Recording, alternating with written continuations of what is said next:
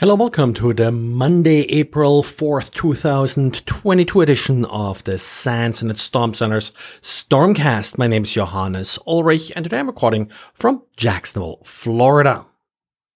Well, let's start with patches today, and GitLab did release a critical security release 14.9.2, 14.8.5, and 14.7.7 are the versions that you should be running now. There are a total of 17 vulnerabilities that are being addressed in these updates. The first one is a critical one, and it's a static password that inadvertently is set during OmniAuth-based registration.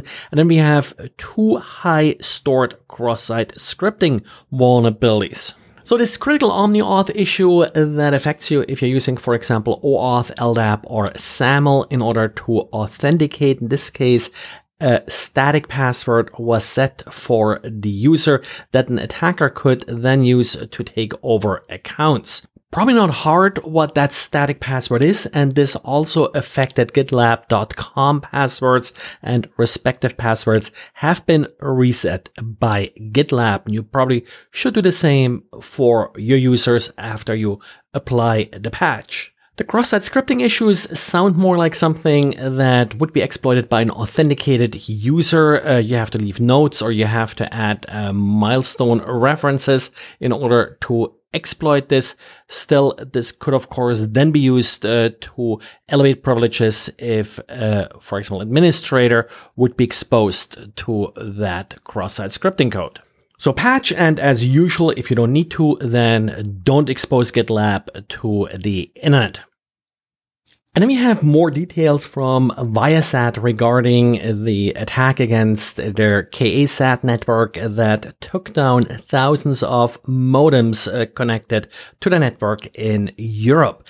Now, it affected just part of their network. A subsidiary called SkyLogic was really what was affected here, and the modems were using the two-way service brand. Now, what apparently happened here was sort of two things. First of all, the initial intrusion happened through unprotected VPN connection. As so often, if you're not doing strong two-factor authentication on your VPN, and by strong I meaning not just an SMS or something like this, you're probably doing it wrong. And then this VPN access was used to wipe the modem's configuration or firmware. That's not really all that clear what exactly was wiped, but it rendered about 30,000 modems inoperable. This happened about a month ago. Since then, Viacom was able to ship out 30,000 new modems in order to get these customers back online.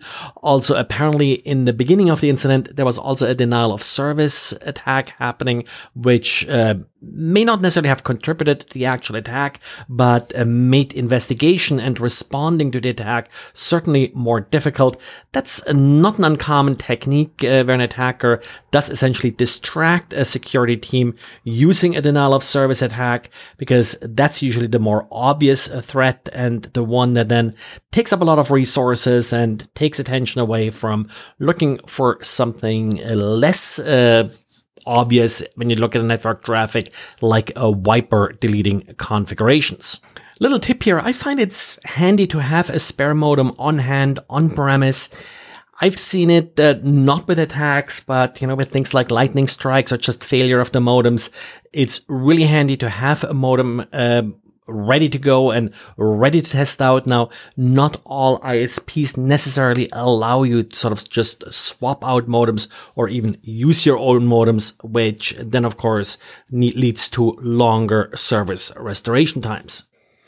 And then a smaller Apple story, but I think still somewhat important now.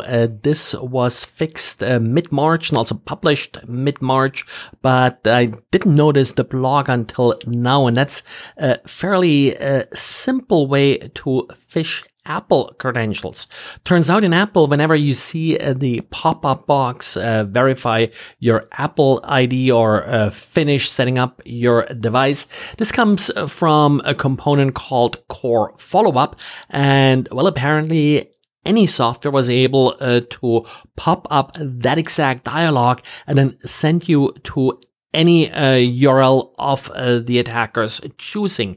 Now, initially in 11.3, so macOS 11.3, the list of URLs was somewhat limited, but this was still bypassable. So in the update released in mid-March 12.3, macOS restricts which binaries are able actually to pop up that dialog box. You now need a specific entitlement in order to open that dialog, so that should limit the exploitability of this issue.